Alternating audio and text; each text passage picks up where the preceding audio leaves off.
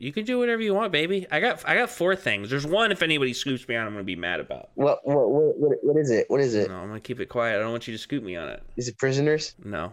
It's not anything you're going to think of. It's a very me movie. It's not an Edwin movie. Bing Bong. That one? Bing Bong. It's Bing Bong. Okay, Daniel, I'm going to go over there and I'm gonna take the Bing Bong. Bing Bong.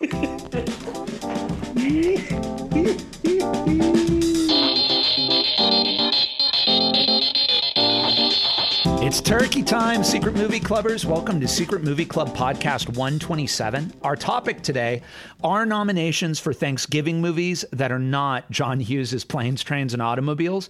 Edwin has already named 2 that I'm embarrassed didn't even pop to my mind. I think are brilliant. I hope we'll bring them both up. Who is with us today? What's up? It's Daniel. Hey, it's me, Connor Lloyd Cruz, the people's champion. Hello, America. It's another day in Gobbleland where we're not talking about the ultimate Thanksgiving picture, which is Planes, Trains, and Automobile, which is a damn dirty shame because I worship that picture. You can talk about it. I didn't say you can't not talk about it. We got to name and nominate movies that aren't Planes, Trains, and Automobiles. Well, guess what, Craig? You just ruined the damn intro for me, all right? Man, you just now got to do a whole other spiel. You know It's what? Edwin, the turkey man himself. Okay. All right, okay. Can that be your superhero? Can we write that right now? Turkey Man? Dude, origin story. One Thanksgiving. What is it? A rabid turkey got into Edwin's bed when he fell asleep from a Coca-Cola overdose, drank some Coca-Cola, and then made out with Edwin, and Edwin became Turkey Man. Oh, my God. Is it Turkey Man 2 words, Turkey Man 1 word, or Turkey Man with a dash between? No, it's 1 word, Turkey Man. And what's his power? Does he just create buffets for people and bring families together to fight? I guess. I don't know. I mean, I don't know. And he's just a high volume presence in your life. He has the spectacular ability to whitewash genocide. Whoa! And Whoa. he feeds you and you're like, wow, I'm so happy. But then you have to eat the same thing every meal, every day for like a month, even though it's going bad. I was just going to go with he pops his head up at inopportune times like this. You went with whitewashing genocide. He's an arbor of the establishment. Okay. Wow. I'm being a real Alan Moore about it. Okay. Well, and I'm Craig, the founder programmer of Secret Movie Club. Happy Turkey Day, everybody. I will tell you that next Wednesday, we are doing our open mic short night for November 2022, Passport to Noir. These have become some of the most attended, enjoyed nights of our month. A bunch of filmmakers are going to bring their short films. Many of them have made films specifically for the theme, which is Passport to Noir. So get ready for some noir shorts. And that is Wednesday, November 30th at 7:30 p.m. December 1st, we haven't announced this on our website, but by the time you hear this, it'll be up. And it's free, actually, because it's an official for your consideration screening. Disney and the Guadalajara Film Festival are joining with us to premiere, or not, it's probably not a premiere, I shouldn't put it that way, but it's a for your consideration screening of a movie called Mija, a Latinx film. We're going to have the filmmakers there. All praise and organization and credit has to go to Vanessa Perez of the Guadalajara Film Festival. She is the one who has made this happen. We're just lucky enough to host and screen this movie. But if you want to see the new Disney movie Mija, you want to see the filmmakers, you want to talk to them. Whenever Guadalajara Film Festival does an event and we're lucky enough to host it, it's always a party. So please join us. I'm very honored that they chose us to do that. And those are the 2 events that are on the docket. And as always, you can write us at community@secretmovieclub.com, and you can see everything we're doing at secretmovieclub.com. And at this point, when you hear this podcast, we will be, I hope, 1 or 2 weeks away from announcing our January through March, announcing our filmmaker of 2023, who I will tell you, I think I've picked. It's Mike Myers. It better be someone good, man. Come on. I'm still letting it settle with me, but for a while it's been in my bones and my marrow, and I will say this. I hope, and I think that everybody here will go, oh, there's going to be a little something for everyone here. And it's not Spielberg, by the way. That's not going to happen for a while. It's Dan Aykroyd. We're playing Nothing But Trouble once a month. Yeah. And we're going to review different aspects of it. That's going to be our theme song. What was that Digital Underground song? The Humpty Dance? Anyway, moving on. That's a Thanksgiving movie. Today, We are talking about Thanksgiving movies. It's sort of interestingly, it has been pointed out by no less than Eli Roth in his fake trailer for Grindhouse that for some reason, of all the holidays, you can get Valentine's Day movies. There are a fair amount of movies that have a centerpiece sequence around the 4th of July. Brian De Palma's Blowout probably being one of the most famous of those. But there are not Thanksgiving movies that readily jump to your mind immediately, although maybe today everyone's going to change that. So today we're each going to nominate a Thanksgiving movie or Thanksgiving-themed movie that is not John Hughes' go-to Planes, Trains, and Automobiles, which I love, and in some ways is the quintessential American Thanksgiving movie right now, in the same way that Frank Capra's It's a Wonderful Life is one of the quintessential American Christmas movies. I think it's probably fair to say that there are not a ton of Thanksgiving movies because people who make movies think about the international audience, and Thanksgiving would be as nonsensical to the international audience as Canada Day or Boxing Day or, you know, any other sort of very nation-specific holidays are to other nations. What I meant about Eli Roth is in Grindhouse, he does a fake trailer for a horror movie called Thanksgiving, where the bad guy is like, I don't even think they call him the Pilgrim, but he's dressed as a pilgrim, and he just goes around killing people on Thanksgiving, and there's a voice that's like, Thanksgiving. There's that voice that's like it's like white meat,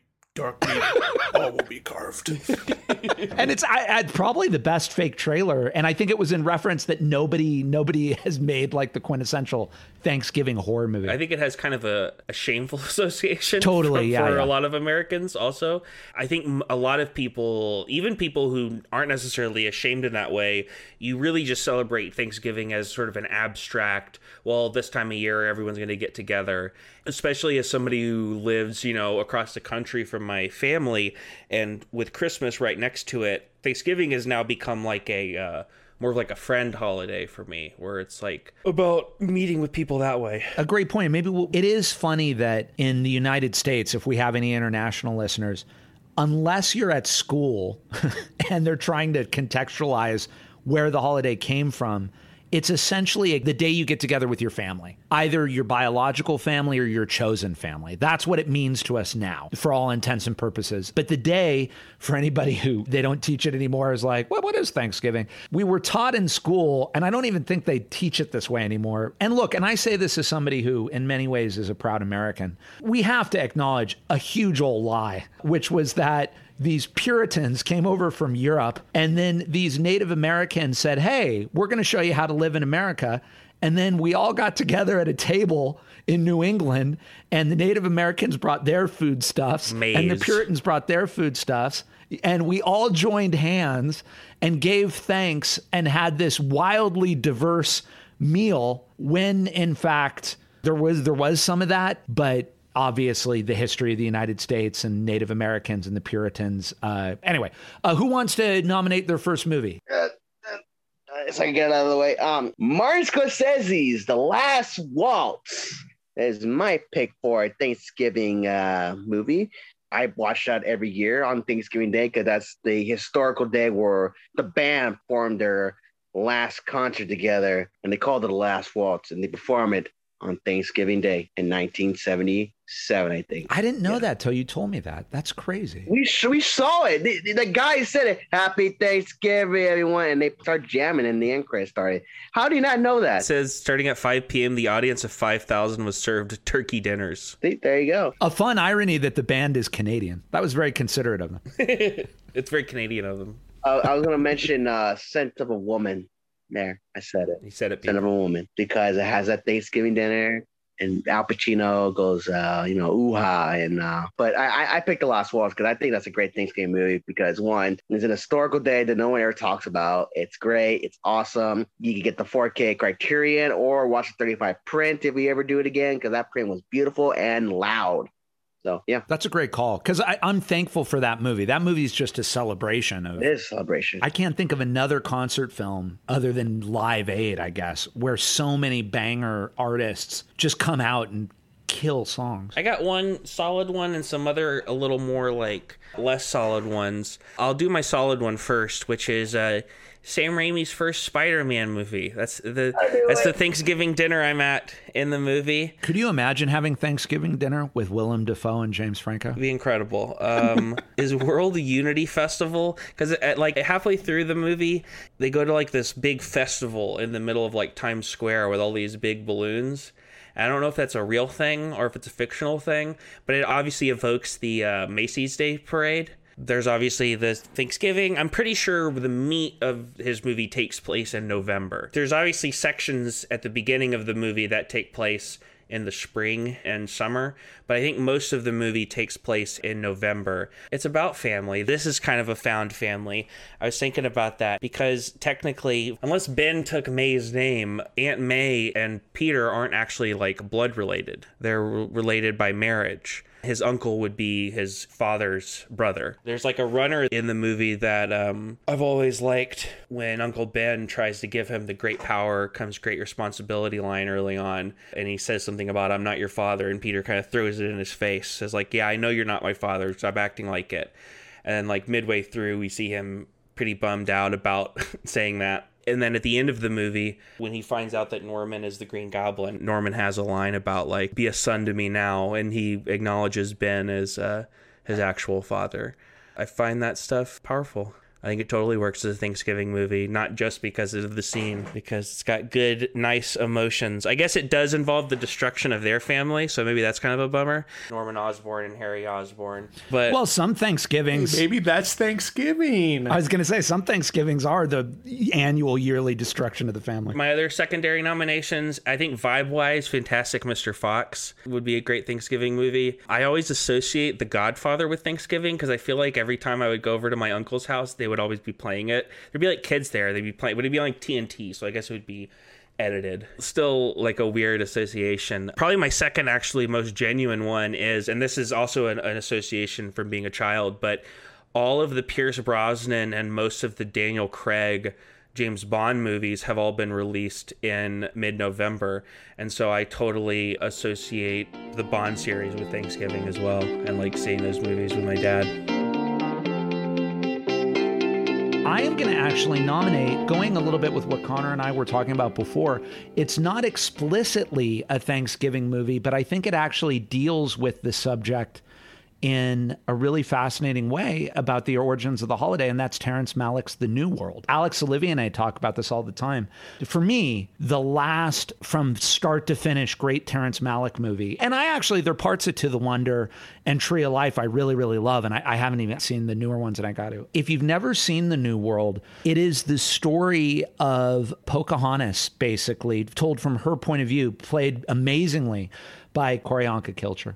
It's the story of the arrival of the British to America to form Jamestown, essentially, as experienced by the Native Americans. And what's interesting about the movie, it's very layered and complex.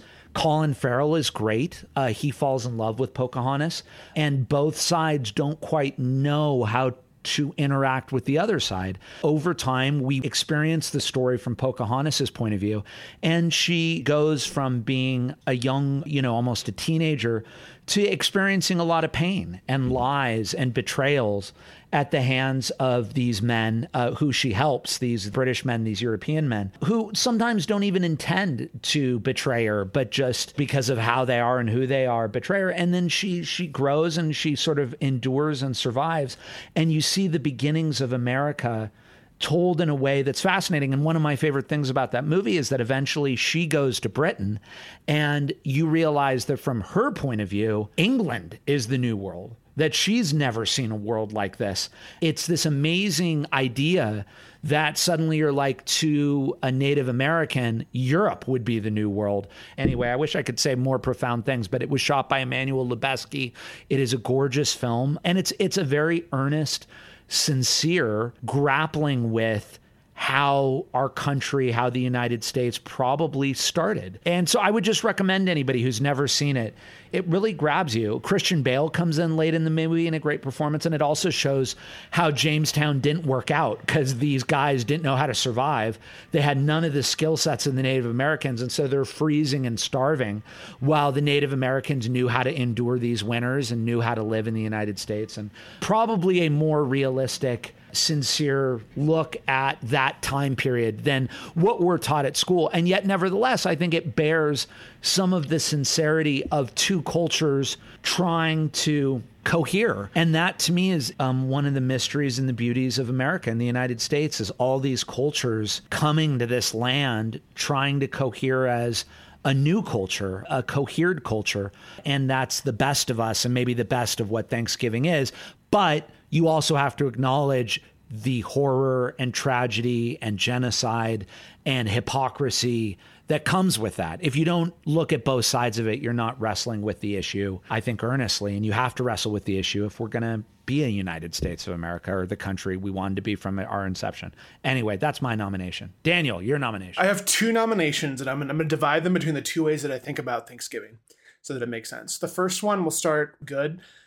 My nomination is American Movie. There's a crux of Thanksgiving, as Connor mentioned, that I associate, where it is about family, both chosen, given, chosen, and then the friends that make up your family. And there's a really beautiful part of American Movie, which I revisited because Mike Schenk from American Movie passed away a few weeks ago. And it's Mark talking about how thankful he is for Mike specifically. It's in the middle of all this stuff, of all these struggles and obstacles that they as artists are facing. And so these little moments of just the small things that they're thankful for, which is just, he's always there, that I think is really, really beautiful. I think in the Thanksgiving pantheon, it is a worthy addition. And then on the other end of that, I have a firm belief that part of what makes Thanksgiving is family drama that escalates into violence. And with that, I nominate Knives Out as a quintessential Thanksgiving film. Both in vibe, it has a very fall vibe, as does American Movie.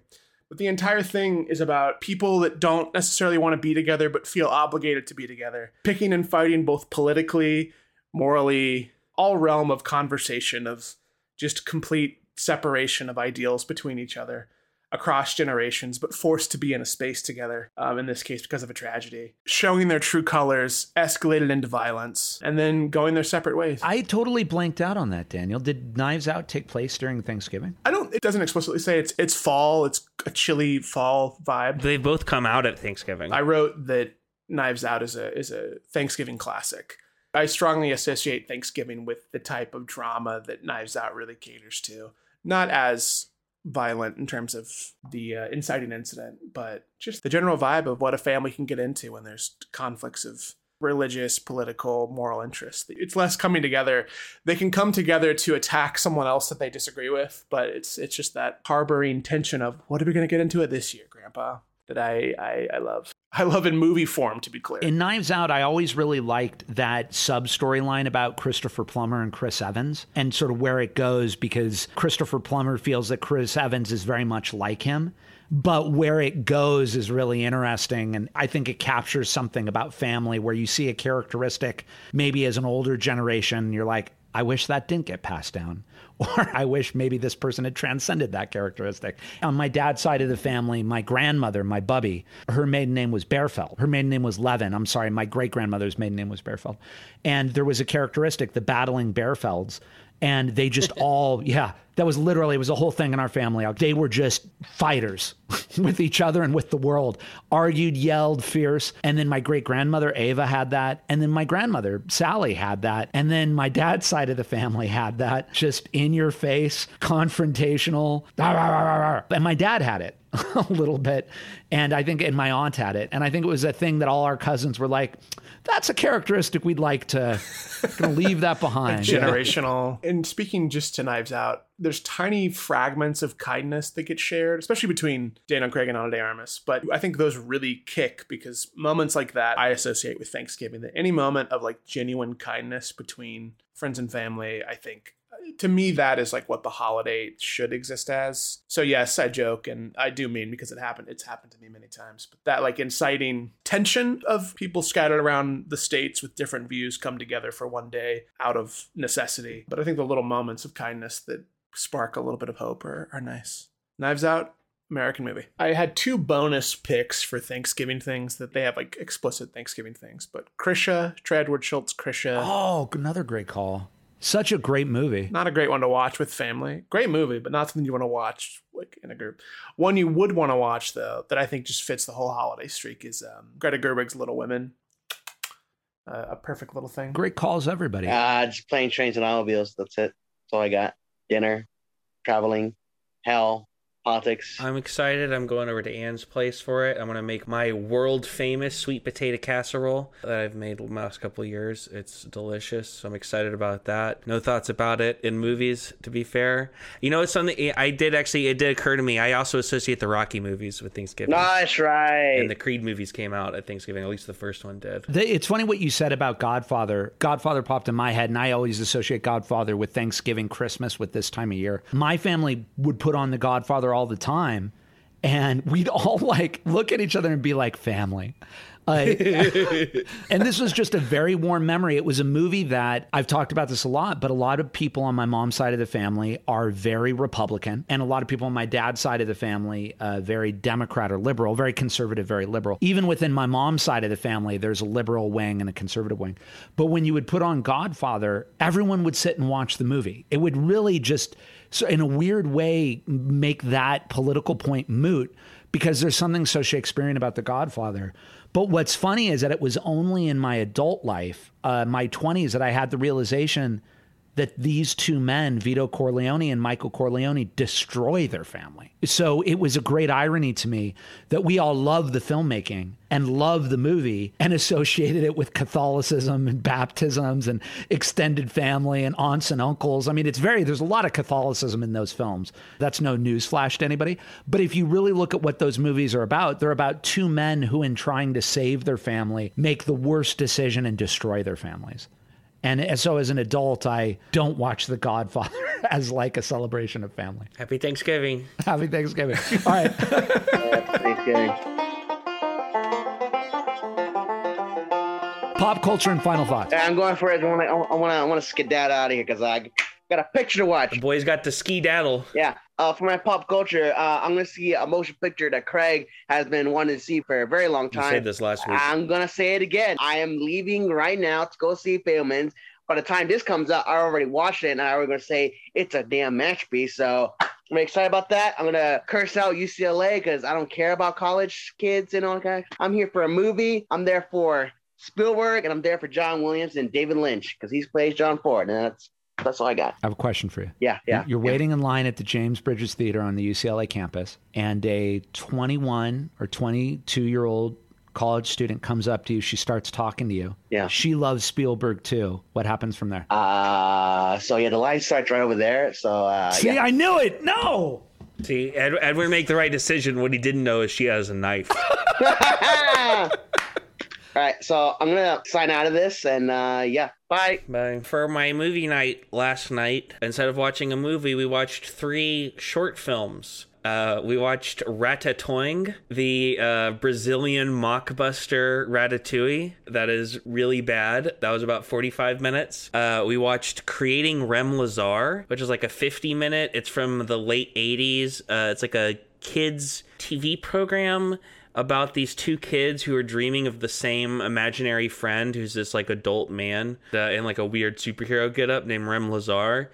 And then they summon him to life, and there's like kind of creepy undertones the whole way through with their like relationship with this adult man. The music is like kind of funky, but the whole movie has like a real manic energy, which I think is probably cocaine. Is going to be my guess. And then we finished the night off with Look Well, a TV pilot from the early 90s starring Adam West, written by Conan O'Brien, where Adam West plays a washed-up TV actor named Ty Lookwell, who used to be a famous cop on TV, and he starts inserting himself into cop situations, into like cases in order to try to figure it out, but he's just a moron. There's a really great sequence where there's like a benefit for the homeless or whatever, and he gets one of his acting students to act like a rich person, and then he comes as the homeless person she's sponsoring, and he's just in this like old-timey, he has like a bindle on a stick comical outfit, but he's just talking normally like Adam West, and he's trying to get clues from people, and somebody starts being suspicious of him, and he's like, oh, don't mind me, I'm just a wild vagabond.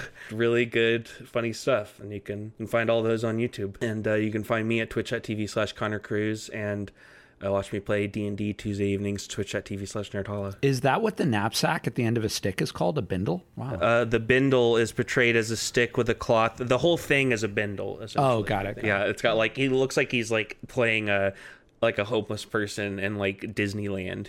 Like he's got these giant like patches. They're like multicolored and stuff. I watched the the Al Yankovic story film, which is streaming on Roku, and to watch that is such a thing. It's free. It's difficult. But you had to like get an app and then mirror the app to your television so you could actually watch it on a TV screen, because it doesn't work on a computer or on like a set-top box that isn't a Roku device. You just watch it on your phone. Yeah, it's interesting. It's fun because the idea is it's a biopic about Weird Al, who seems to be just like a very genuinely lovely guy. So they made a very wild what if Weird Al origin story where he gets addicted to drugs and has to rescue Madonna from like situations and gets into all these fights over like these song parody things. The running joke about Beat It is so funny. The light spoilers is that he writes Eat It. The character version of Weird Al writes Weird Al's Eat It as an original song in the history of the movie, and then Michael Jackson creates Beat It as a parody of Eat It. It seems like a slight jab at Back to the Future. A white man taking credit that Chuck Berry's the legacy he created was created by this white dude. So I think it's making fun of that. It's one joke for a little under 2 hours, but Daniel Radcliffe is having a grand old. It's hard not to enjoy. I have started a new book, one that I've wanted to read. I'm on a kick now of finally tackling a number of books that I've always wanted to tackle, and let's just do it. So I'm doing George Eliot's Middlemarch.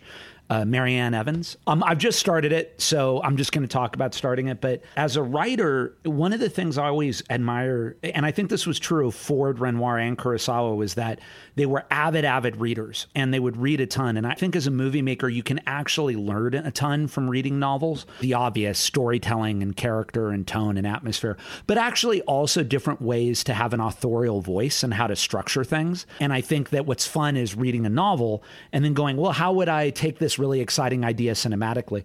And George Eliot does this thing that I've never seen anyone do quite as effectively as she does.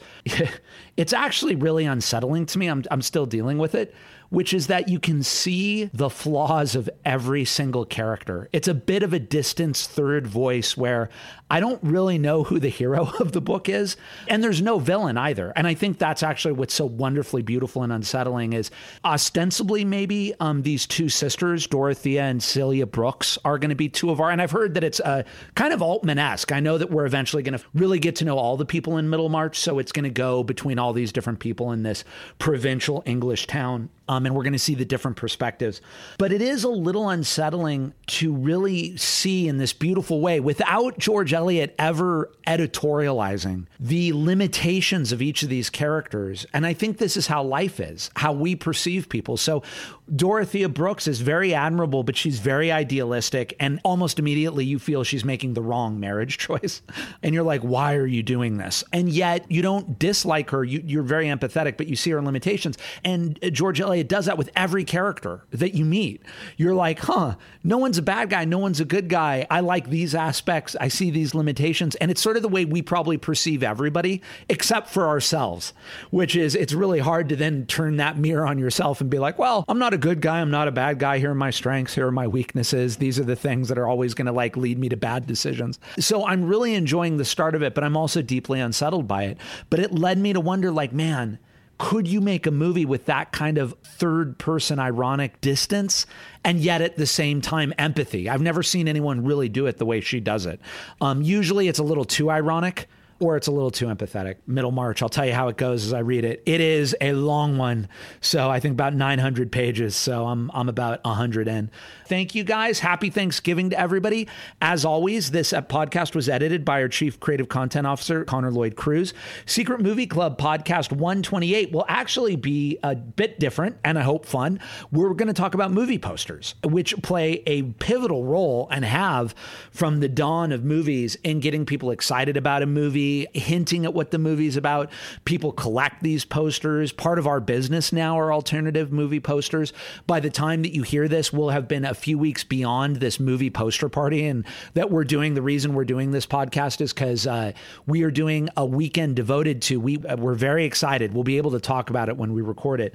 A very famous poster designer who did 3 movie posters, Boogie Nights, Eyes Wide Shut, and Shawshank Redemption.